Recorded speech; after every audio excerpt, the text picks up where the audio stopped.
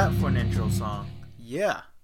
Special thanks to Quinn Hoffmeyer for that intro music.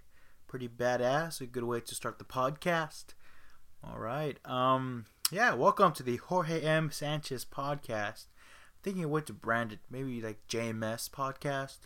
Have my initials on that. Still working the kinks. But yeah, back again. Still 25. A couple of weeks since I turned 25. I know by now you're like, Jorge, stop talking about 25. Nobody cares. But you know what? I care. You know? It's a big moment in my life. It's like I said, it's quite something. And I had on my birthday, we had a little get together, and I had an epiphany. I was like, you know what? It's not so bad after all, because I had friends over. They played live music. I had friends from my past come over, family. I was like, you know what? For turning 25, I'm not that bad. It's like surrounded by a good support system, great friends, comedy's doing okay, got a web series, so I can't really complain much.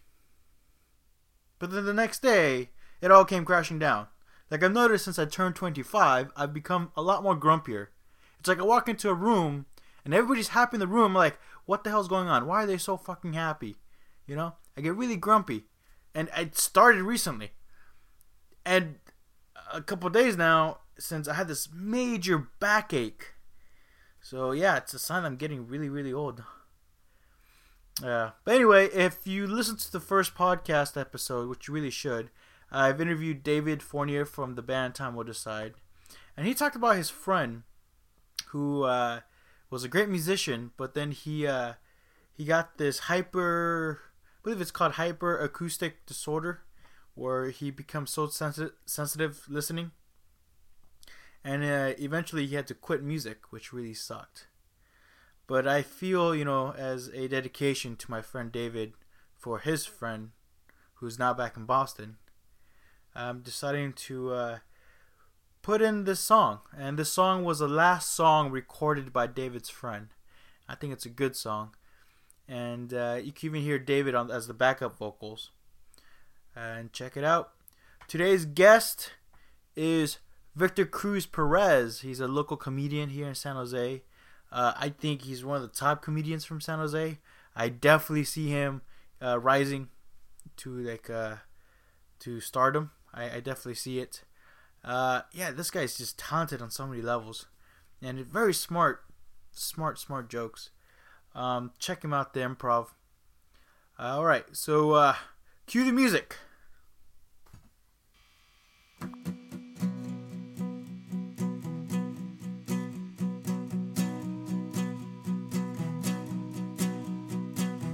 Dropping out and thinking and started off where to begin. No mirror show exactly what you can't see.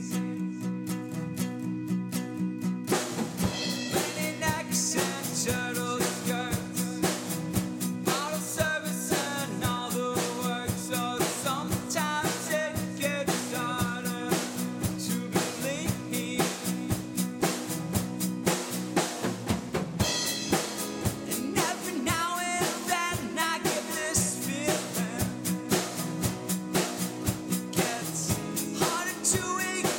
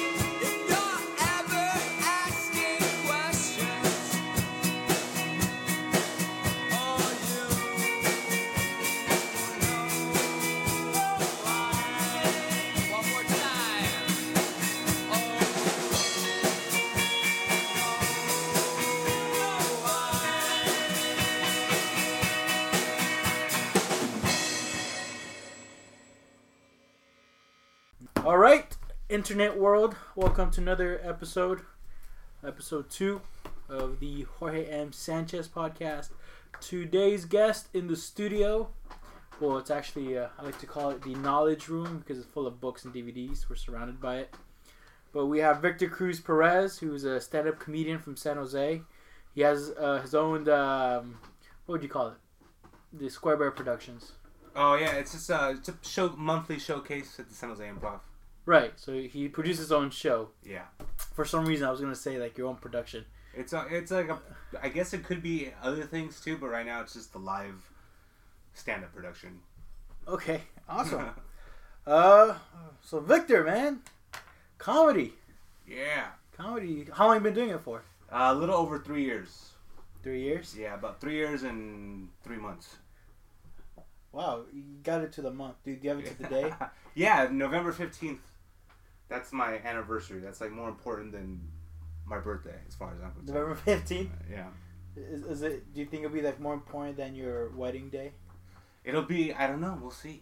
I think it will be. Because this is it defines the rest of my life.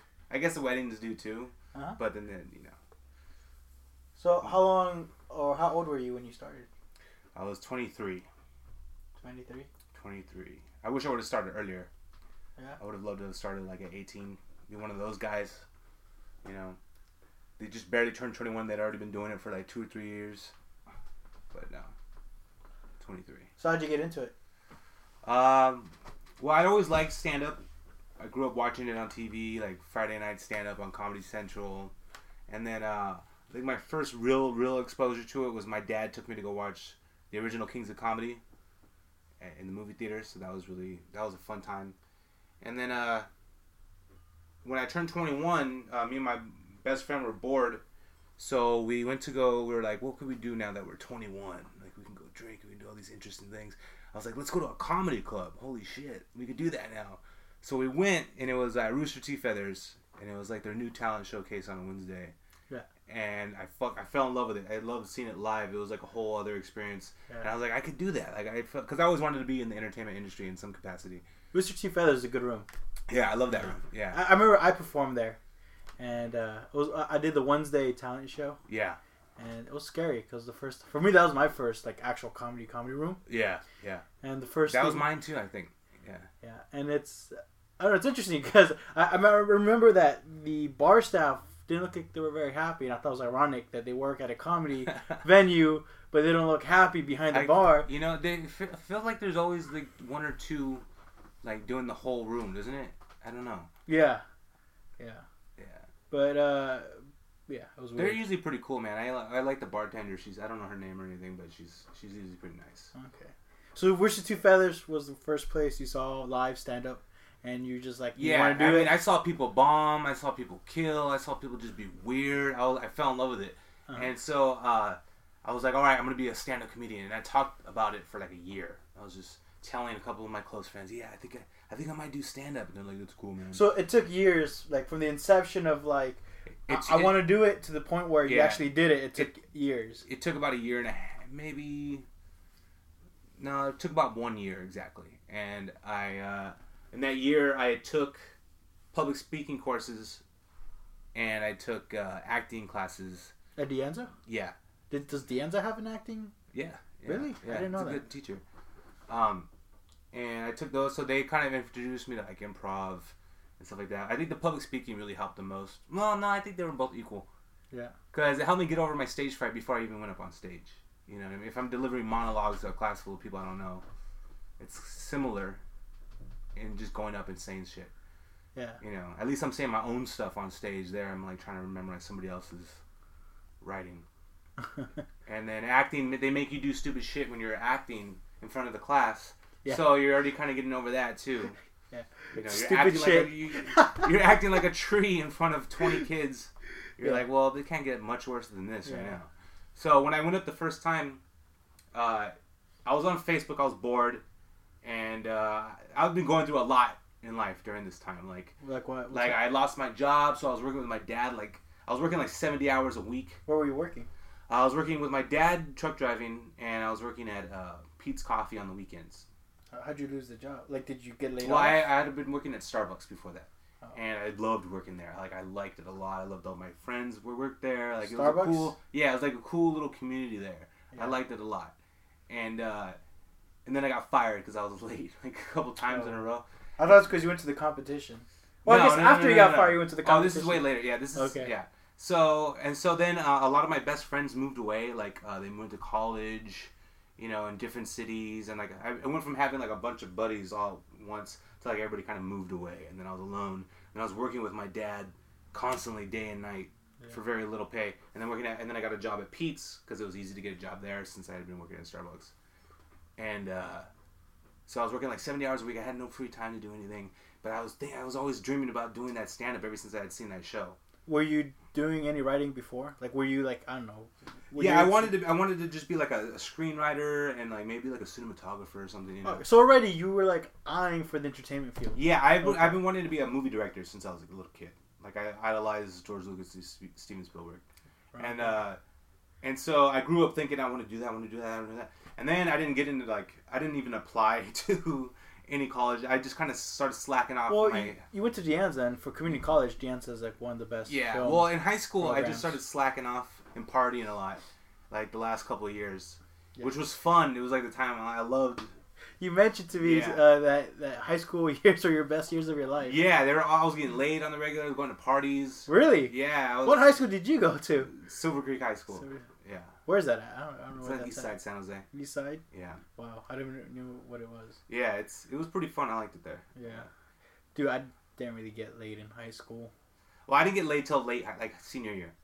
Yeah, I was 17 when I lost my virginity. So you were like the popular kid, or was it just because, you know, no, it was a thing to do in Silver Creek when High I was School? a freshman, I tried to be the popular, because I didn't know anybody in that school. When I went to middle school, I should have went to YB, which was a kind of a ghetto school. Yerba Buena? Yeah, and my cousin taught at Silver Creek, which is where I went. And so my family pressured me to go to Silver Creek, but I didn't know any of the kids there. So I was like, fuck, you know, I don't want to start all over again. So I was like, okay, maybe I'll join the football team, because in TV, like, all the football players were popular kids, you know? What grade did you join football? It was before I started 9th grade. So it was like before I even started at high school. So middle school? Well, in between middle school and 9th grade, summer. I did football too, but I didn't start till like sophomore year of high school. Okay. Well, it was the summer before freshman year. And so these football players were the first people I met. And I was like, I'll become a football player, and that'll be like my way into popularity. So you were like a jock. Well, I didn't know anything about sports. Like, I didn't know how to play football. I didn't know what a lineman was. I just knew I wanted to play football because James Vanderbeek and Varsity Blues played football. You know what I mean? Like, I just wanted to be a popular kid. I was just trying to get laid, you know? Yeah. That's all that mattered to me. Because I was a big nerd growing up. Like, I was kind of like a weird dork. Sorry, I got Dad here. Dad's outside and he's trying to get in. But I'm trying to tell him that we're recording a podcast. Yes, ladies and gentlemen, I'm living with my family, and so on. So you became a jock to get laid. That's interesting.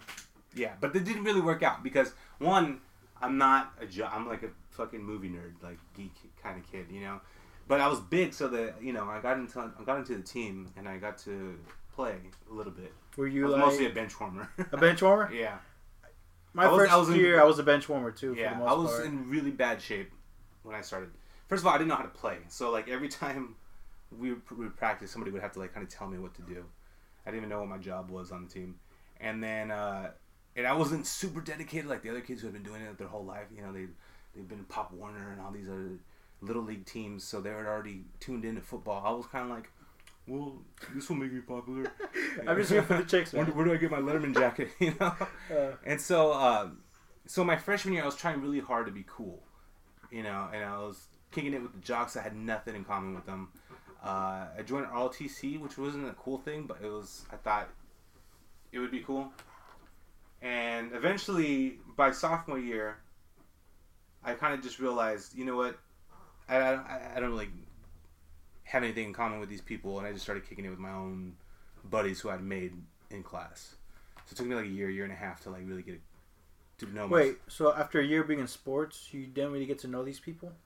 You do, but you have nothing in common with. Like, I'm trying to talk to them about the new Matrix sequels that are coming out, And they're like, I don't give a fuck. Did you see the game this Saturday? And I'm like, I don't know. I don't even know what season we're on right now. Or is it baseball season? Madden. I remember when I was in football, like all the time was about Madden. Yeah, which is ironic because my uncle worked for EA Sports, so I'd get Madden like a month before everybody else would. Oh, really? So Yeah. you had the hookup. Yeah, and so Were you a big gamer too?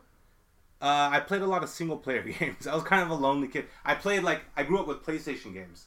So I figured most people who had N64s had friends they could play with, you know what I mean? Like they'd play Mario Party and 007 and like they'd have their buddies over with 4 controllers. Yeah. I was the lonely PlayStation kid. I was playing Tomb Raider by myself in my room trying to figure out the naked code. I was playing Metal Gear Solid. Is there a naked code? No, it was an urban myth. It was an urban myth never and you turned fell into- for it? I fell for it, man. I tried everything. I don't know, man. Like I spent more time. I think early PlayStation graphics, I think you would just seen like a blob for It's tits. just been a pyramid with a dark tip. Okay, so you were the PlayStation guy. Yeah, so I just played like I love Metal Gear. That's like my favorite game of all time. My cousin had Metal Gear and didn't really understand what to do with it. It was a complicated game. It right? was, yeah. Because It it's like was stealth. for a little kid. Yeah, yeah. Like me, I had N64 when I was a kid. Yeah. So, but I didn't feel like I had friends. Like I didn't have that. Well, many. I eventually got an N64 after like the price cut and like PlayStation 2 had already come out, Mhm. and so I was like, all right, now I'll get an N64 and I'll catch up on everything. I loved Ocarina of Time. That's like one of the top What? 5 games of all time. Legend of Zelda: The Ocarina of Time. Legend of Zelda. Yeah. You're such a nerd. You're right. Zelda, really? Zelda? Come on, you don't like Zelda? Well, to be fair, I don't play it, so I'm not really into it. Zelda is like the. But like I worked at was it Fanime here in San Jose? They have a convention Mhm. for like gamers and comic books, I guess. I don't know, but Zelda's like a popular one, so I figured. Yeah, oh, dude, well. Zelda is like established. Zelda's like the jock of like the video game. No, it's No? it's the I don't know what to refer to it as. The jock of the video game world would be like Madden or Call of Duty. Oh, You because know what I mean? Like those are the sports bro related. games. You know what I mean? Okay. Like the Legend of Zelda is like that cool Asian girl who's in an anime in your class that you have a crush on. That's Zelda. And you have no chance with. No, you have a chance. But with you her. follow That's her what makes her around. cool is that you might have a chance with her because she's into like personalities. Okay. Talking about Legend of Zelda, I just heard on the news that Netflix might be producing a live-action Zelda. Yeah, I don't know how I feel about that, man. That's weird. Why? I don't know. How could they? Like, First of all, there's no dialogue in Zelda. Like, it's all written. There's no voice acting in Zelda. So, and you just hear little grunts, yeah, you know. But Maybe they what do. would Maybe Link? they'll do it in sign language. Maybe. I don't know, man. But I don't. TV's first. I don't want them sign to ruin language my image show. of Zelda. You know what I mean? It's just, anyway. Like if you had to cast Zelda now, who would it be? I don't know because sometimes Zelda's a kid. Sometimes he's an. I mean, not Zelda. Link. Link is the main character. Zelda is the princess that you save. Aren't they not the same person? No, Link is the main guy, and Zelda's like the princess, the damsel in distress. Okay. Although So- she could hold her own. So who would you cast Link? Link. Link is a I protagonist. feel I'm like assuming. when Orlando Bloom was first Legolas, like in the first Lord of the Rings movies, he would have been a good adult Link. Legolas, Yes. Orlando Bloom. Yeah. Yeah, I guess he's already like the. He's already an elf. You know. Yeah. I could see him being an adult Link. Okay. So okay, and then sports freshman year, you're like, I don't know these guys after a year. Yeah, that's when I lost to a girl in wrestling. You were in wrestling too. So I joined wrestling because they said all the best football players were wrestlers. And that's kind of true. Like, everybody who joined wrestling got super good at football because wrestling's way harder. And so I was like, okay, I'll join And you have wrestling. a better idea how to take down a person, right? Yeah, like, I guess it makes you a better, yeah. I don't know. I was horrible at it, though. I was the worst wrestler you've ever seen. Were you a bench warmer there too? No, unfortunately, I wish I was, but... So they had somebody in my weight class who was really good, so I had to go up 2 weight classes. Yeah. And so I was wrestling heavyweights back when I was like 190. And I was just getting owned every single... It was the most humiliating experience. My girlfriend at the time, she wanted... Oh, your girlfriend. Yeah, I had a girlfriend. Okay. Yeah. I'll tell you... Okay, so my freshman year, on paper, I was cool. Right? I had a girlfriend. I played sports and all that. But my girlfriend was a horrible... she only liked me because I was on the football team. Really? Yeah, and then... and I never even kissed her. Like, it was just girlfriend. I don't know how to describe How'd you guys even meet? Like, We were in a class together. She and was, she's she, like, was, she was a year older than me, so I was all like, "Oh my god, oh yeah. she's older," you know. But she's like, I'll get with you because you're in sports. She didn't say it like that, but now that I look back, I'm like, oh, she only liked me because She wanted I to wear played your football. Yeah, she wanted to wear a jersey on game day and all this bullshit. Wow. So anyway, I was like embarrassed. So when I joined wrestling, I didn't want her to come see me wrestle because I knew I sucked and I looked horrible in those tights. I was not in shape, and so I was. And my dad and I were arguing at the time, so he never came because my dad was a huge supporter of my football. Yeah, but he was not supportive. But he was not cool with me wrestling. Like I forgot why we got into a fight, but he didn't show up to any of the wrestling matches, and that made it harder. Why? Because he wanted like lucha libre and not the. No, he wanted to. I think he wanted to join the gym with me, and I postponed that because of wrestling, and then that was like a chain of domino effect and other issues. Mm-hmm. So we started arguing about that. So we didn't talk for like 3 months. Oh wow! You didn't talk to your dad? Yeah. Were you living under his roof at No. the time? No. Oh, okay. So I guess that makes it easier. Because I agree with my dad all the time, but unfortunately I live under his roof during high school years. Yeah. Yeah, I guess that would be easier if they're out of sight, out of mind. Yeah. You don't have to think about it until they call up again. Yeah. But wrestling, he didn't come to none of your matches. Yeah. So the wrestling season was like one of the worst times of my life. I hated it. And you had to wake up hella early to go to tournaments. Yeah. It was disgustingly early in the morning, you know. And so I didn't have the discipline for it. I wasn't that interested in it. Therefore, you got to be passionate about something to be like successful at it. And I could care less about wrestling. I hated all the other wrestlers because the wrestlers were like, you know, it's a very focused on yourself sport. Whereas football was like, hey, we're all in this together, man. Yeah. Wrestlers was more competitive. You know, we're all trying to get in the same weight class, blah, blah, blah. And so it was much more individual. How long were you in wrestling for? Just one season. I played football. How long is the season? A few months. It's like during the winter. Okay. So I think this is wrestling season right now, or it might just be ending. So I should have been like football, wrestling, baseball, but I ended up doing just football, wrestling. And I was too tired to do baseball. Baseball. And I wish I would have done the one sport that you can't really get tired of. Yeah, I wish I would have just done football and baseball because that would have been better. But okay. Yeah. See, I remember the first time I went to a wrestling match, I was so disappointed because at the time I was like, I wasn't really into WWF, but like I know what it was. So I assumed when someone's like, "Hey, Jorge, let's go watch a wrestling match," I thought like people, like muscular guys would come out with like tights or like, you know, or lucha libre, like a midget would pop out. Yeah. But what it is just two guys. Well, I mean, it's a great sport. Don't get me wrong. But as a kid, I was disappointed. I was like, "What is this?" A buddy of mine used to promote lucha libre wrestling shows. Backyard? No, they were fucking legit, dude. Really? They were like in the Civic Center downtown. Oh, I've been to a couple of those. Yeah, it was awesome. It was pretty cool. Oh my god, that's awesome. He did that for like a year and a half. I forgot how long they did it, but it was pretty exciting. It was crazy because like, it helped me learn how to promote, like passing out flyers. Well, I remember working those shows because I worked as an usher. Oh really? At the time, and like before these guys would put on their costumes, they look like average Mexicans. They look like average they look like my uncles pretty much. Yeah, yeah. You know, like I'm pretty sure one of them is still like in like Home Depot or landscaping. I don't know. But then once they put on the costume and they do their thing on the ring, it's awesome to watch. Like very acrobatic. Yeah. They look out of shape, but they're acrobatic. Well, the guy I saw, Blue Demon versus what the hell is his name? He's in the WWE now. I forgot his name, but anyway, he was Sincera, I forgot.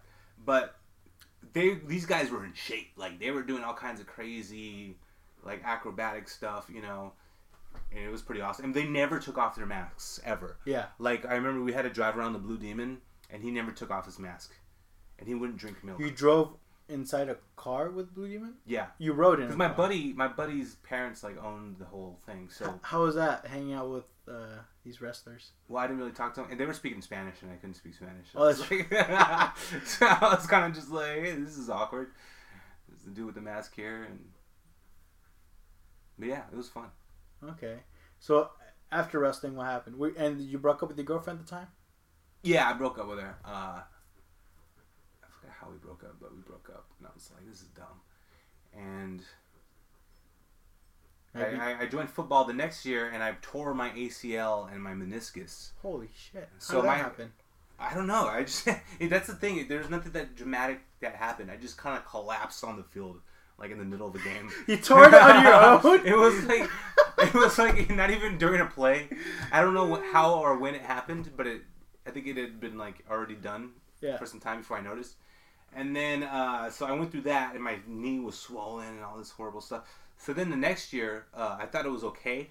I didn't know how serious of an injury it was. I didn't go to the doctors. I didn't have insurance, you know. So I just left it until once it was not swollen anymore, because it was towards the end of the season. Mm-hmm. I was like, okay, it's fine. So the next season, when we were doing varsity, in the middle of the summer, we're practicing, and it gives out on me again, and this time it's like even worse. So I had to like completely sit out that year, and I was basically my entire junior year, I was just on crutches the entire time. But at least you got that varsity jersey, yeah? Yeah, I got the varsity jersey. I did. I got to take the picture. There's a silver lining for I got everything, my right? name on a jersey. Wow. I didn't get the Letterman jacket, though. The only person who wore the Letterman jacket was Curtis Taylor III. Curtis? The comedian? Yeah. You guys were in the same high school? Yeah. Really? Yeah. You guys were the same grade? No, he was older than me. He was like the only kid in school who wore the Letterman jacket. That's pretty funny, because he looks, no offense, but he looks young. Yeah, he's like 1 year older than me, I think. Really? How old are you? I'm 26. 26. So he's 27. Yeah. When I saw him, he looked like he's like 20. Well, because he's... Well, like, he's black, so black don't crack, right? I mean, but then well, again, yeah, there's that, still. and plus he's like keeps himself healthy, so he doesn't look old, you know. And he dresses really nice, so what he's was not all sloppy. Or what was his position in football? Well, he didn't play football. So why he played basketball, so he had the varsity jacket because of basketball. He was like a popular basketball. I didn't really talk to him in high school because one, he was older, and two, we just didn't hang out in the same crowds. But he was. I remember him. He dressed up as Andre Benjamin, you know, Puff Daddy's Umbrella Man. Yeah. Yeah, he dressed up as that. He still does that. Yeah, and he was the perfect Andre Benjamin. It was hilarious. I remember thinking, that guy's hilarious, but I didn't know him. And the only time I really interacted with him was at a party when we were seniors. Mm-hmm. He must have already been out of high school, I think. And he was drunk off his ass, and he had thrown it. He's going to be mad if me mentioning this, but well, it was a funny experience. Well, everybody gets drunk and I've been vomits there in too. high school. Yeah. But I just saw him, like, crawling on the ground drunk. Crying or crawling? I was like, hey, there's that guy that was Andre Benjamin 2 years ago. Like, oh, wow. And I mean, not Andre Benjamin. How was it when you guys met, but this time in the comedy world? I keep saying Andre Benjamin. I mean, Mr. Bentley. Mr. Bentley. I have no Andre, idea who they are. Okay, Andre Benjamin is Andre 3000. I keep mixing them up. Mr. Bentley. Mr. Bentley. Yeah. Okay. Well, that's fascinating that you guys went to the same high school. Was it awkward when you guys first met? Like, no, he was there the very first time I did my open mic. He was there. Really? Yeah. So another friend of ours who was in my grade named Martin Jordan. Martin Jordan. He rapped and he did comedy too, and so he was hosting an open mic at Dekine in Sunnyvale, and they were co-hosting it together. So when I went there, he invited me on Facebook. And I was like, all right, I'm going to do comedy for the first time. And I had like a little set list prepared, you know? Yeah. And it was kind of a spur of the moment thing. So I went, and I was all excited and shit. And when I went there, I noticed Curtis. And I was like, oh, shit, that's the dude from high school. And I couldn't remember his name. I was like, what's his name? I think it was... I couldn't remember what his name was. And then, luckily, he went up before me. So they said, oh, Curtis Taylor. And so I was like, oh, that was his name. Okay, cool. But when you actually met him, we're like, hey, we went to the same high school. Yeah, I forgot how... Did he even recognize you? To be honest, I don't remember. You don't remember? I don't remember. Yeah. You guys were both probably drunk and crawling. No, I wasn't drunk. I had 2 beers before I went up, and that's all I wanted. It was just 2 beers. I didn't want to like forget my lines and actually my jokes. The first time I did stand up, I was told to not drink before you go up. It's probably better. Yeah. Is it? Yeah. It's better to not get into that habit. I've only performed once drunk, and it was the worst set. I've performed several times drunk, and the problem is drunk. To me, drunk makes you feel... if you drink the right amount, it's almost like a performance enhancer. Because you're uninhibited. Right. And so you're a little bit more... Right. It depends on what kind of comedian that you are, I guess, you know? Mm-hmm. But you're more cartoonish. You're more physical. And so... At least I am, anyway. But if you get a little too drunk, then now you're slurring your words, you know? Well, I was Forgetting lines. I wasn't tipsy. I was at the point where I was drunk. Oh, okay. Yeah. So I think if you're tipsy, you should be okay, right? But like, I remember I did it at Frascati, and I just remember seeing like the people's faces, and they're like, "Who's this guy?" And I don't understand what he's saying. Yeah. It's not It's not a funny. good idea. I mean, especially if it's a place you go to a lot and there's a bunch of regulars. Yeah. They're gonna be like, "Oh, there's that guy who was drunk last week," you know. But I've been drunk several times on stage, and I've been buzzed, and I've been sober. Sober to me is the scariest. Sober is scariest. Sober's scary. I'm getting used to it now, but for a while I would have to have like 2 drinks before I went on stage. Yeah. Which sucks because you don't want to fall into that. So now I'm starting to get normal again, but I always gotta be like at battle with myself. Don't drink before you go up on stage. Like, drink as a reward afterwards. Yeah, that's how I look at it too. Yeah, because when I host at the Improv, like most of the guys who I host for, they don't drink before they go up on stage. They don't even eat before they go up on These stage. are the professionals, right? Yeah, these guys, because they're up there for a long time, you know. And You opened up for some really big guys. Like I saw you open up for Harlan. yeah, I opened for Harlan Williams. a few Harlan months Williams. ago. Yeah. Yeah, he was Who- really cool. Who's like the top that you feel like you opened? Like you're happy don't that you know. opened for. I liked all of them. Well, I'll tell you the first person I ever opened up for. I had only been doing comedy for like 2 months, right? And 2 months. You're already opening at the Improv. No, this Oh. is not at the Improv. So I'm talking about improv level. no. So okay, so what happened was I'd been doing a few open mics, and then I performed once at Rooster Tea Feathers. Okay. And I was still very new. I still only had like 7 minutes of material, if that. 7 minutes. 7 minutes was stretching it. Like it really, Yeah. it should have been like 5, 4 maybe. And so my uncle, the one who worked for EA, he saw I recorded my Rooster Tea Feathers performance and I put it on YouTube and then I showed it on Facebook. You know, just Oh, so confident already, man. And I know I should have waited because now like I'm showing people early versions of my shitty jokes. So my uncle sees that and he's like, "Hey, you're a comedian?" I go, "Yeah." He goes, "You want to meet Sinbad?" And I go, "What? Sinbad?" He goes, "Yeah, we have the same doctor. Like we know each other." Same doctor. Right? Right. And I was like, "What?" I grew up watching this dude on like movies and shit, you know. Right. So I'm like, "That's awesome," you know. So he goes, "Okay, tomorrow, keep your phone on. Sinbad's gonna hit you up." I'm like, "Okay." Oh shit. So the next day, I get a text from Sinbad, and he's like, "Hey, I'm performing in Santa Cruz tonight. You want to come through? Like, I'll get you in for free." And I was like, "Yeah, holy shit," you know. So I go to Santa Cruz, and I'm waiting outside the Rio Theater in Santa Cruz. It's like a big theater. It seats like 700, 800 people. And finally, then Sinbad shows up in an SUV, comes out, and he's dressed all slick and shit. The real thing. Yeah, The real he's Sinbad. super tall. I didn't realize how tall he was. He looks like he could be like an NBA player. He's really tall. So he's like, "Hey, you're Sandy's nephew." I'm like, "Yeah." I was like, "All right, cool." So he brings me inside, and they're like, you know, treating him VIP, and they're showing him the green room, and it's super nice, and they got all kinds of food out for him.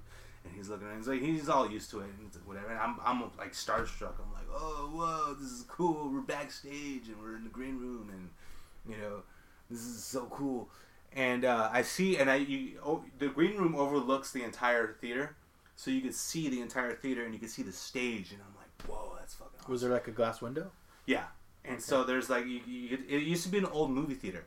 So with the glass window, so with the It green was the room, projector. yeah. for- So where the Oh, green room, snap. where the green room is where The the projector projector would booth. be. Yeah, Right, it's a okay. huge, big, old school, old timey theater. And so, so he goes, "So how many minutes you got?" And I'm like 7. He's like, "All right, you're going up tonight." I go, "What?" And he's like, "You're going up and put you up before me." And I was like, "Holy fuck!" I'm freaking out because I literally only been doing this for like 2-3 months. Was it a sold out show? Yeah, it was Oh, man. packed. Wow. Right? And so Robin C, she goes up first, and she's really funny. Like she does a lot of like impressions of Simpsons characters and stuff like that. She's really cool. And so she goes up, she's hosting it, and then she brings me up, and I go up, and it's like I tell my first joke, and it hits, and it's like thunderous laughter, like I'd never experienced before in my man. life. Yeah. You know, because I'm pretty used to performing in front of bars, in front of like 5 drunk people half paying attention. Yeah. You know what I mean? So I'm performing, and there's hundreds of people that are laughing at shit that I just thought up on in the shower. You know what I mean? And so I'm like, "Whoa, this is crazy!" It felt like a movie. And so I did well, and everybody was clapping, and I'm like, I get off the stage, and I recorded it. I had like I had a photo camera that did video too. So I recorded that, and it was like a really shitty angle, you know. And I got you recorded yourself while on stage with your hand, or you had no, somebody else I record set it up okay. before I walked out, so it's like a really bad angle. But at least you get to hear the laughter, you know. Right. And so, and then Sinbad goes up for like an hour and a half after me, and I'm just like high on life. I'm calling my parents. They're all excited, you know. They're like, "Oh, you opened for Sinbad? What the hell? You know, we took you to go watch Sinbad movies growing up." Yeah. So I'm just like, after that night, I was like, this is what I'm doing for the rest of my life. Like, that experience, people get paid to do that. Like, I would pay to do that. Mm-hmm. And people are getting paid to do it. And then he took me to go eat sushi. Okay. He took me to go eat sushi. Oh man. It was Yeah, a so sushi I'm eating sushi with Sinbad, and he buys the entire sushi restaurant. Like, he just buys every type of sushi. We eat each type of sushi that they had. What year was this? This was in 2012. 2000. I mean, he's still rolling in dough like that much. I guess so, man. I Sinbad. figured he's like a has-been. Well, I mean, is he still like? He's pretty much a comedian, right? So he's a road Yeah, comic? he's still fucking awesome though. Like he's his like off the top shit is ridiculous. Like he'll part of his set was he would say, "All right, who needs some advice for Sinbad?" And people would throw out like, "Hey, how come my wife does this?" And then he'll have like a 10-minute bit Oh my god. talking about that. You know, just improv, boom, boom, boom, boom. Like he's That's amazing. Live. Yeah, Wow. so he's still a hell of a performer. You know what I mean? Hell of a crowd worker. Yeah, like he's really good. I get nervous when people kind of like when I do crowd work. I get nervous because it's like Yeah, me too. The crowd work to me is scary because I'm not naturally funny. I don't think. I feel like I'm funny around certain people I'm comfortable with. I don't think I'm funny either. Yeah, like I'm funny around certain people I get along with, and people I don't really care what their opinions are. Like then I'll be funny. But I'm kind of nervous in a lot of social situations, and I'll stay quiet. And so some people are just the life of the party, and those guys are usually like really good at crowd work. Like my dad always wanted to be a comedian, and I feel like if my dad had became a comedian, he would have been the crowd work guy for sure. Like just constantly messing with the crowd all the time. But me, I'm like, okay, I need to write at home. I can constantly memorize everything. Yeah. You know, I'm starting to get used to doing crowd work, but Right. I very much stick to the script most of the time. It takes me like a month to like just one sentence that I think is funny. It takes me a month to get there. It depends. Like that word bit I have, it took a long time to memorize, and not just memorize it, but trying to work on like the timing, like what parts really hit, what parts do I pause, you know. Okay, wow. First opener, Sinbad. Yeah. So and then Sinbad. So I'm working at the Improv as a dishwasher at the time, and I barely told my manager, this really cool dude. I told him, I'm like, I've been doing open mics for the last few weeks, and I was wondering like, what's the process to get on stage here? He's like, oh, you do comedy? I go, yeah. It was all great. It's always good having a comedian on staff in case somebody doesn't show up. We'll throw you up on stage. And I'm like, oh, okay, great. But did you tell him that you opened up for Sinbad? No, this is before that. Oh. This is when I first started doing Okay. stand-up, and I was just kind of working up the nerve to tell. So then when I opened up for Sinbad, Sinbad calls up my manager at the Improv Oh snap! and was like, Jim, you better put Victor up on stage. This is my boy right here. Blah, blah, blah. He like gave me like, you know, his approval, and ever since then I started getting regular work there. Wow. Yeah. Sinbad is like So thanks to my uncle knowing Sinbad, and my uncle hooking me up with meeting him, and then Sinbad hooking me up on stage, and then Sinbad hooking me up on the Improv. do you still keep in touch? No, I have his number. I'm sure it's not his number anymore. But I'm so scared. Like, it's weird having it in my phone. I never deleted it. You know, it's saved on my Google contacts. Yeah. I'm scared one night I'm going to get super drunk and just start texting Sinbad. Yo, Like, Sinbad! yo, Sinbad! Remember when we got sushi? He's gonna be like, who the fuck is this? Wow. And at what point? And this was like not even a year in, right? This is months in. Yeah. This is months in. Yeah. And I did not deserve any of that. And I think a lot of people... Don't say that. Of course you do. No, I mean, it was basically I mean, just sure. a who you know moment. The opportunities were ideal, like at the time for you. Like I'm just glad I it was in your memorized favor. My 7-minute set. Like, I was just glad I had 7 minutes to perform.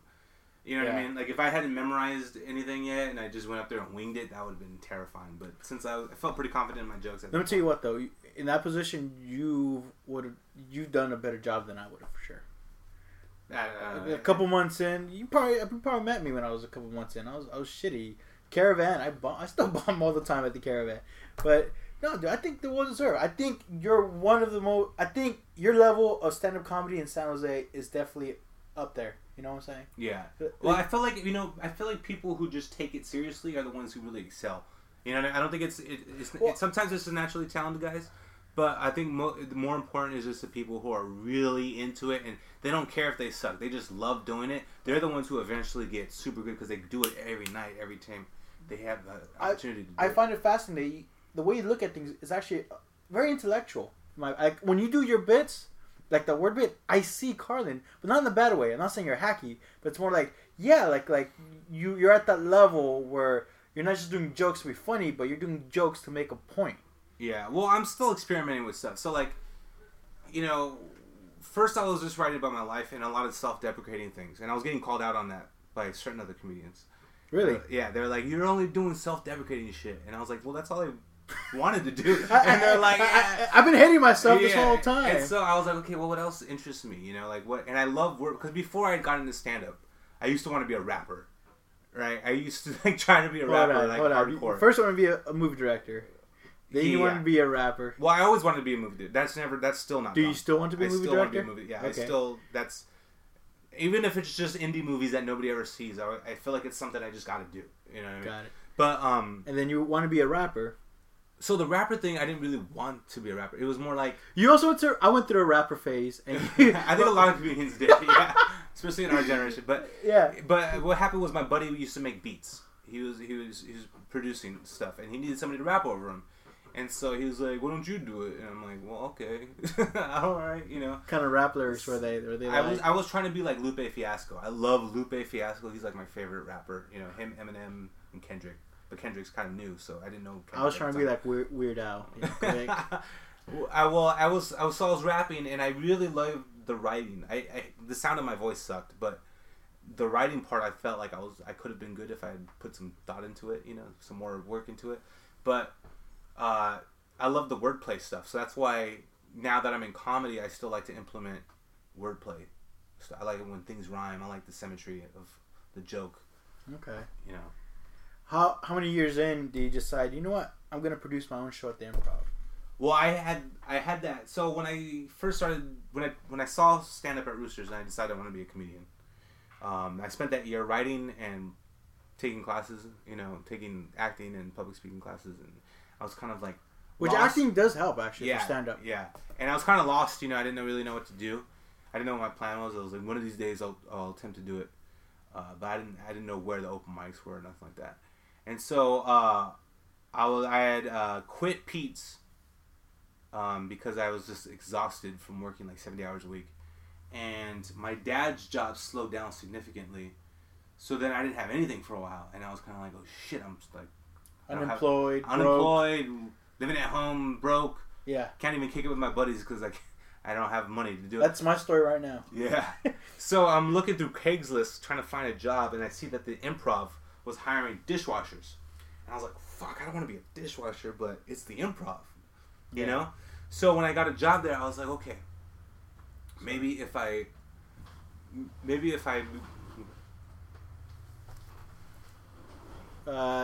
Dad just walked in, so it's a little awkward now. It's very awkward. Are you okay with that? Are you okay with my dad hovering behind you? I don't know. Okay. Shit, I should probably write this down. Are you sure you're okay? We could stop it. We could stop for a second.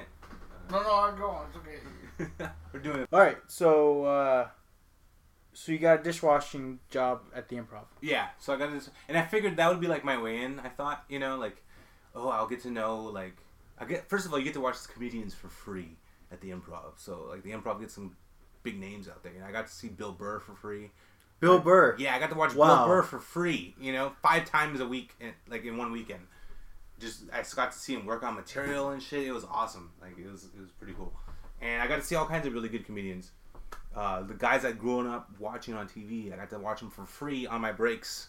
You know, and then the dishwasher job was mostly like a lot of work in the beginning, a lot of work at the end. So in the middle, I got to just go watch. So it was like my comedy college. I was like watching these comedians, seeing how they did it. You know. But yeah, so I get to know like the promoters, see which ones, see how they did things. They started putting me on my shows because they knew me as the guy who, that was the dishwasher at the Improv who put him on my show, So you were dishwashing at the Improv, and on your breaks, you got to see these great comedians, and that's pretty much where you learned a lot. Yeah, I got just to, by like, observing. Yeah, just observing, watching the comedians, being like, all right, well, that's how they deal with hecklers there, It was fun working there, and so I got to know the promoters. I got to see how they promoted. Got to know the managers, and I think that was the whole reason why I got. That is the whole reason why I got the promoting job. And then you started your production. Yeah. Square Bear Productions. Yes. Where'd you get the idea of that? I don't know. I just like. Some girl used to call me Square Bear when I was in high school. Some chola chick, and I was kind of a nerd, so she would call me Square Bear. So that always kind of just stood in my head, and I could picture like a Square Bear like logo in my. I don't know why. I just like the way that sounded.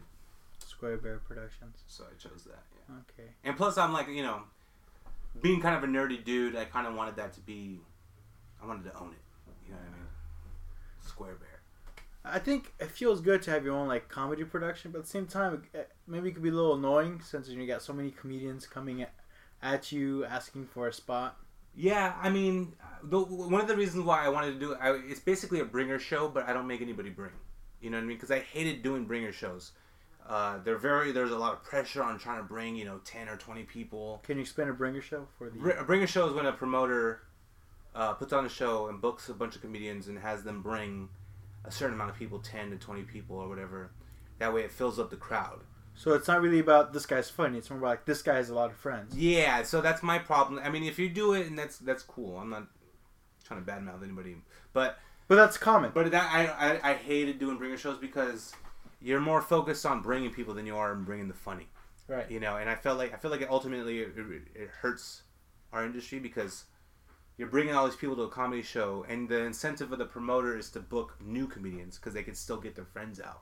Right. Their friends and family. So then they're coming to the show, they're watching a bunch of new comedians who aren't that funny. They're thinking, stand-up comedy ain't my bag. So they stop coming to shows. They don't fall in love with stand-up comedy because they're watching a bunch of amateurs who shouldn't be on stage. You know what I mean? But I understand why bringer shows exist. Okay. And all right, second time, Dad walks in. What would you like? What he's pointing? What are you pointing at? At the wine. You want wine? Here, you can take it outside, please. He wants more. This is yours. Yeah, it's okay, Wants Dad. more? Dad, we're recording live. This is being recorded right now. Okay. And he's walking out. Can you please close the door completely? Yeah, man, living with your parents sucks. No privacy right here. Trying to be all professional here. And it's like, no, he wants wine. The wine happens to be in this room. What are you going to do? Exactly. Don't have the money to move out. Anyway, so where were we at? I forgot, to be honest with you. Oh, bringer shows. Oh, yeah, bringer shows, yeah. So I don't make anybody bring because I hated doing them, so I'm not going to become what I hated. And you mentioned that it hurts the industry.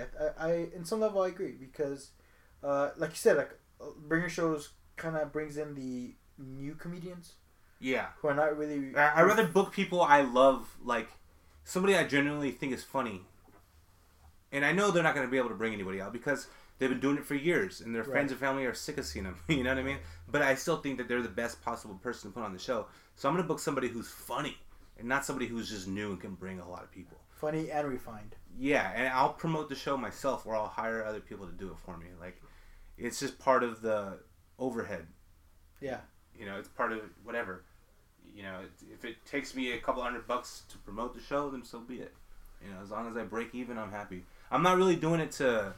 I didn't become a promoter to really make money. Like, it's nice if I make some, but most of the time I break even. Most of the time I just, I'm happy to just network with new comedians. Having your own show definitely helps out, especially if you're a beginner. Yeah. I'm only a few years into it, so having a show at the Improv really helps me network and get to know other people. I can't really compare, but I produce my own open mic. Mm-hmm. It's not a showcase or. Yeah. But it has helped me a lot. Yeah, like, definitely. I think people who run any room at all, it doesn't have to be at a club. It could be at a bar, cafe, whatever. definitely it helps. First of all, because a lot of times you're hosting, right, and that doing that definitely helps you think of material and helps you get used to crowd work and just be comfortable on stage. And plus networking, just getting to know people from San Francisco, getting to know people from Oakland, getting to know people from Sacramento, Santa Cruz.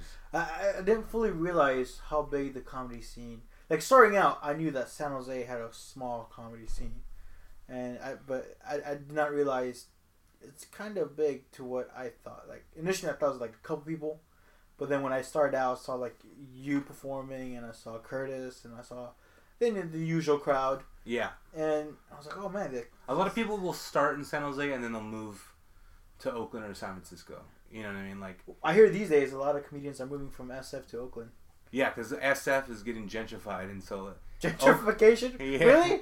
Yeah, dude. Like because of the tech boom, and you got a bunch of tech bros going on. So a lot of the artistic type people. I thought minorities were being pushed out because of gentrification. I didn't know comedians as well. Well, comedians a lot of times are minorities, or they're just I think minorities a lot of times become. There's a lot of minority comedians because there's a lot of pain that they have to go through, right. So that makes them funny.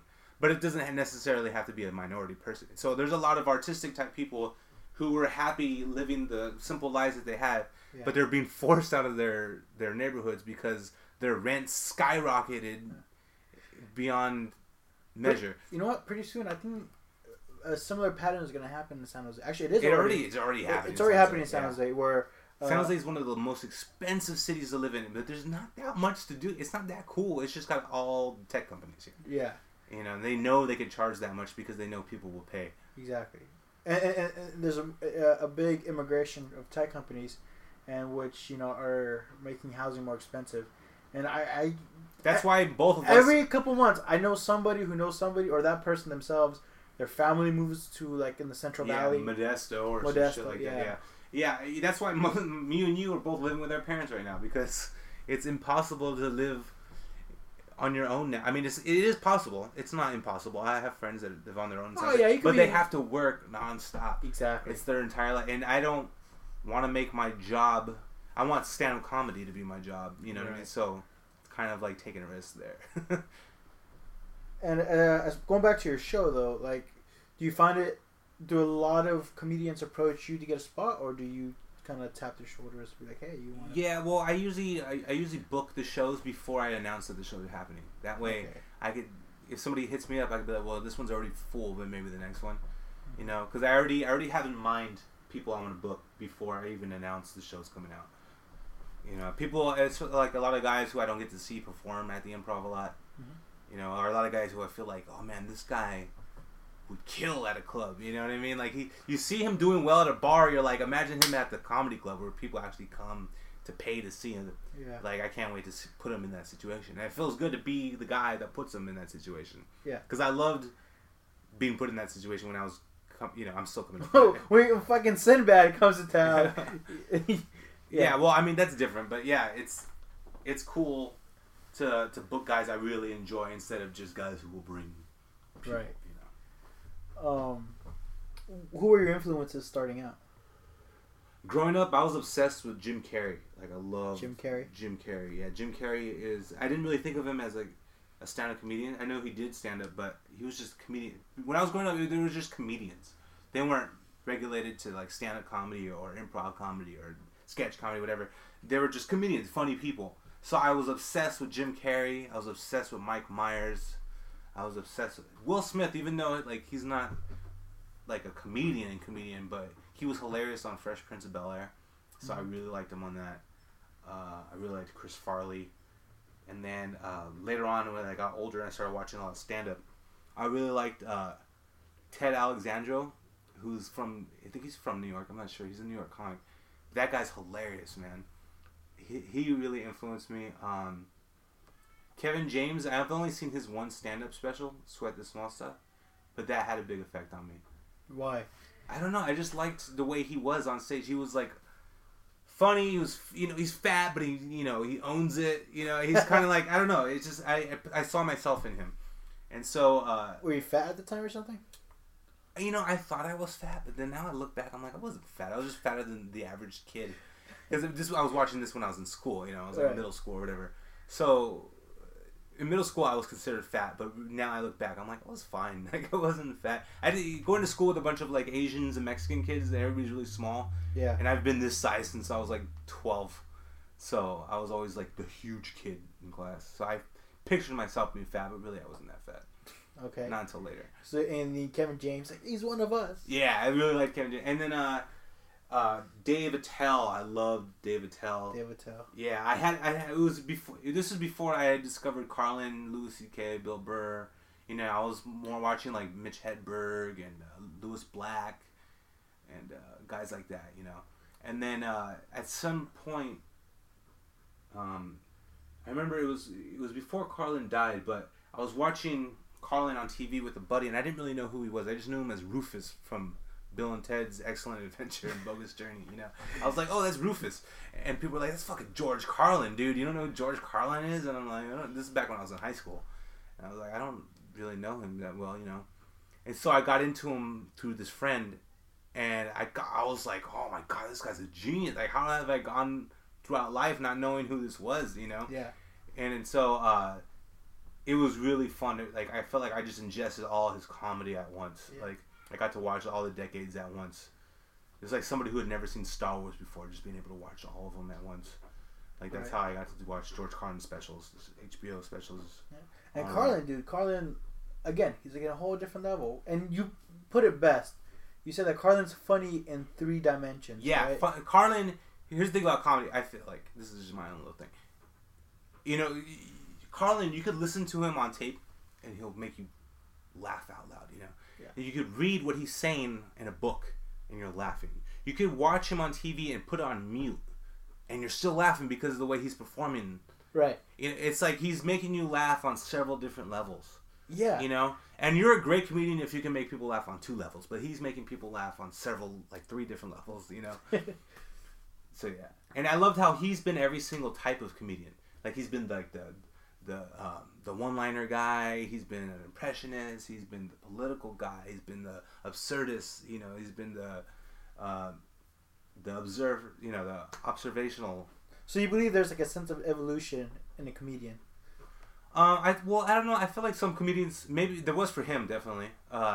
Some guys find themselves right away. You know, they just know exactly what they're going to be like, and you could tell, you can see their character as soon as you see them. Like, but some guys, they do definitely evolve.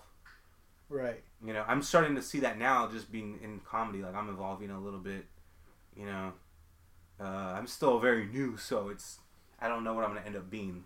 Like all this wordplay shit that I have in my act is less than a year old. You know. How are your jokes when you first started it, and your jokes now? Like, what would you say is like the main? I still use a lot of the same jokes I did when I first started. I just, you know, perfected them, edited them, find out where to pause, and what kind of facial expression to make during this line, and you know, and I don't know. I just feel like I'm taking it easy on stage. When I first started, I want to be like Chris Rock, where he would pace around the stage a lot, and I was like, I want to do that. I like that, you know, and so I would try to force that in my set, but it didn't seem natural for me at the time. So now I kind of just stand still, and I'll move around a little bit, but I'm not consciously trying to move around the stage a lot like he was. Just little things like that, you know. You learn little things here and there the more you do it. Cool. So what are you doing now? Like, what's your? I know you do comedy. You're still working at a cafe. Which Yeah. is cool. Which I read a Facebook post of yours where like someone recognized you. Yeah, From I've been the improv. recognized in a lot of like the most inconvenient places. Like I've been recognized by the bus driver as I'm going on a bus. How was that? It was she was like, "Hey," like Did you get a free ride? no. I got on and she's just like, "Hey, are you a comedian?" I'm like, yeah." She's like, "Oh, I saw you open for. I think I was opening for like Doug Stanhope or something." No, it was You opened up for Doug Stanhope? yeah. How was that? That's awesome. Yeah, well, that's another reason why I got recognized was because most of the time I get recognized because Doug Stanhope. Because a lot of people, he's got a great fan base. They all go to his shows. They all like. Did you open up his latest one? Where he was here a couple months ago. No. I just went to go watch it. I didn't open up for him though. Oh. But Wait, she recognized you from the crowd? No, she actually, the bus driver recognized me from a different one. I got recognized at the flea market for doing Doug Stanhope. Really? And I was at the flea market. I and don't somebody- think Latinos would be a big demographic for Doug Stanhope. I can't remember. I think they might have been white. I don't know. But they were like, "Hey, we saw you open for Stanhope." I was like, "Oh shit!" That was like the very first time anybody ever recognized me. And then I think this woman, she'd seen me. I forgot who she saw me. Maybe Dat Fan. I forgot. But and she was like, "Yeah, we follow you on Facebook now." I'm like, "Oh yeah, I know who she is," and I recognized, But it was just funny because I'm getting on the bus, like the 23 to go visit my dad. Like I don't even drive. And then another time was serving this guy coffee. He recognized me. Yeah. Yeah, and I was like, well, that's cool, but it's kind of funny. Did he tip you more than the usual? I don't know. I don't remember. I can't remember. See, comedians, man. If we were like musicians or artists or any other level of art form, like you would have totally gotten that bus for free. I'm positive. But well, it was actually I had already paid, and I had my Clipper card, so it was just like, dude. Oh. And then that's when she was like, hey, I know you from somewhere. Yeah, but it's funny. But Doug Stanhope, wow, Yeah, that's that was pretty really crazy. Cool. That was I was like that was when I was working as a dishwasher there, and I tried to get the day off to watch him, and I just wanted to go watch him without working, and then so I asked the manager, I go, hey, is it cool if I get this day off? He goes, yeah, fine, that's fine, whatever. And so then the day of, I wake up all hungover from the night before, and I get a text from my manager saying, hey, you want to open for him?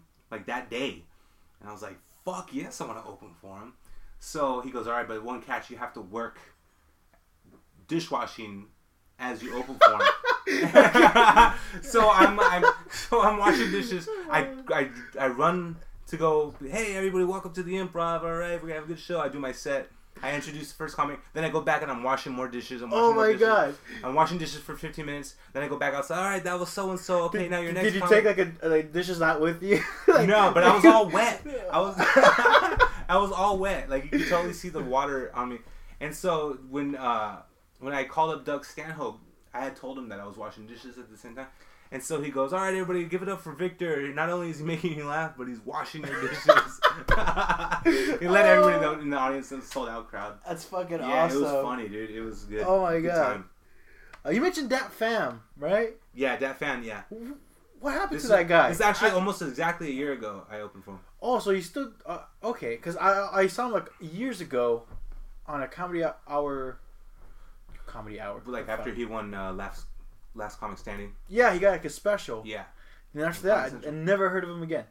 Yeah, he does. He's working like does like acting jobs here and there. I don't know exactly what he does. And he plays the Asian comic, right? Like I don't know. I haven't seen too much stuff with him in it, but you're Latino, right? yeah, You're like Mexican, American Mexican. Yes. Mexican and Puerto Rican. Yeah, Which is the bigger half? Mexican. Mexican. Yeah. Do you use that in your comedy a lot? Like, do you like? No, not Like, really. do you even want people to know you as a Latino comedian or Mexican comic? No, I just or- want to be a comic that happens to be Latino. Like, you know what I mean? Okay. Because I mean, I didn't grow up very Mexican. Like, I'm like very whitewashed. Because first of all, I don't speak Spanish at all, so I can't really listen to the music because I don't understand it. Okay. And I grew up like, I don't know, it just didn't. Because I know a lot of Mexicans. I'm more Chicano than Mexican. You know what I mean? Well, I'm Chicano too, and for me that's a challenge. Like, I'm not gonna be that guy. I'm not gonna be like, oh, with the Mexican jokes or. Yeah, like the most Mexican stuff I talk about is like with my dad, because my dad is like an old school cholo guy. Yeah. And so I'll imitate that. Like, I feel like I know enough about that to talk about it, but I can't really talk about other stuff because I don't know enough. I don't want to talk about something I had no idea about. You know, if I don't have a perspective on something, Right. then Which don't I wanna- feel is a universal rule. Like, not just writing and film writing or any kind of writing is write what you know. Yeah, and sometimes things are Mexican that I didn't realize were Mexican. I thought they were just an everyday thing. Like what? I can't. It's a good example. Like, just the way certain people act, like a certain perspective on life. Like I thought it was just like a universal thing, but it's like, oh no, that's like a very Mexican thing to think. And What? I Like didn't know what? that. I'm more curious now. I don't know. Now I don't. Like a lot of it has to do with Catholicism too. Like You thought everybody was Catholic? I didn't know the difference between like being Catholic and being just Christian or just being Method or Protestant or whatever. I was like, isn't it all the same God? Like, isn't it all It is God the and same Jesus? God. It's like, wait, isn't it the same book? You know what I mean? Like, what are you? What's the difference? I thought everybody, but I didn't know the different customs and Right. I was ignorant to all that stuff. And it's funny that you relate it to being Mexican. Well, you know, I feel like Mexicans and Irish people have a lot in common. And Oh yeah, dude. and I have a lot of Definitely. Irish people in my family. Both heavy drinkers. Yeah, I have a lot of Irish people in my family. Like we marry into each other quite a bit. My family is like the United Nations. We have like everybody in our family. We have Irish people, Italian people. Are you guys also like United Nations? Are you guys also like having like those conflicts too? Like No. Well, we don't have any Middle Eastern people in our family. all right, Victor Cruz Perez. We hit that hour mark. Sweet. Thank you for coming. All Thank right. you. Sorry for the embarrassment of my dad coming in. It's fine. Uh, My dad would have done the same thing. But definitely, dude, people, you got to know Victor Cruz Perez. Check him out on Facebook, Twitter, Square Bear Productions. Check it out at the Sounds of the Improv. And yeah, you want to Thanks say for having me, man. anything to fun. the internet world? I don't know. Uh, Which is like 5 people. I think I only have like 5 listeners right now. well, thank you for the burrito. It was a very good burrito. Burrito. It was school burrito. It was My a school mom, burrito? my mom works for the school district Oh, really? on the food service. Dude, I used to love the pizza in. Yes, Yeah, the pizza was hella good. dude. I feel like I was the only guy in high school that really liked. Everybody shits Cafeteria on school. food. Yeah, Yeah. everybody shits on cafeteria, but I love Yeah. cafeteria food. Yeah. Well, the thing is, it is shitty food if you compare it to the real thing, but it's still food I like though. Like, yeah, I'm like, you know what I'm whatever. The corn dogs and the tater tots. I'm all Yeah, about I was that shit. digging it. I was digging it all, Chocolate milk. and I was like, "What do?" Anyway, all right. Yeah, we'll have a good one. Alright. wait, before you stop. Is this still recording? Yes. Right. Just so you guys know, this is my first podcast. So, Oh. just so you just know that this is my first one. Which he's most likely not gonna listen to because he said Now, I'll listen to it. He told me that he does not listen to his friend's podcast. You only have one, and I listen to some of it. Okay. All right, I'm the second guest. That's fair. All right.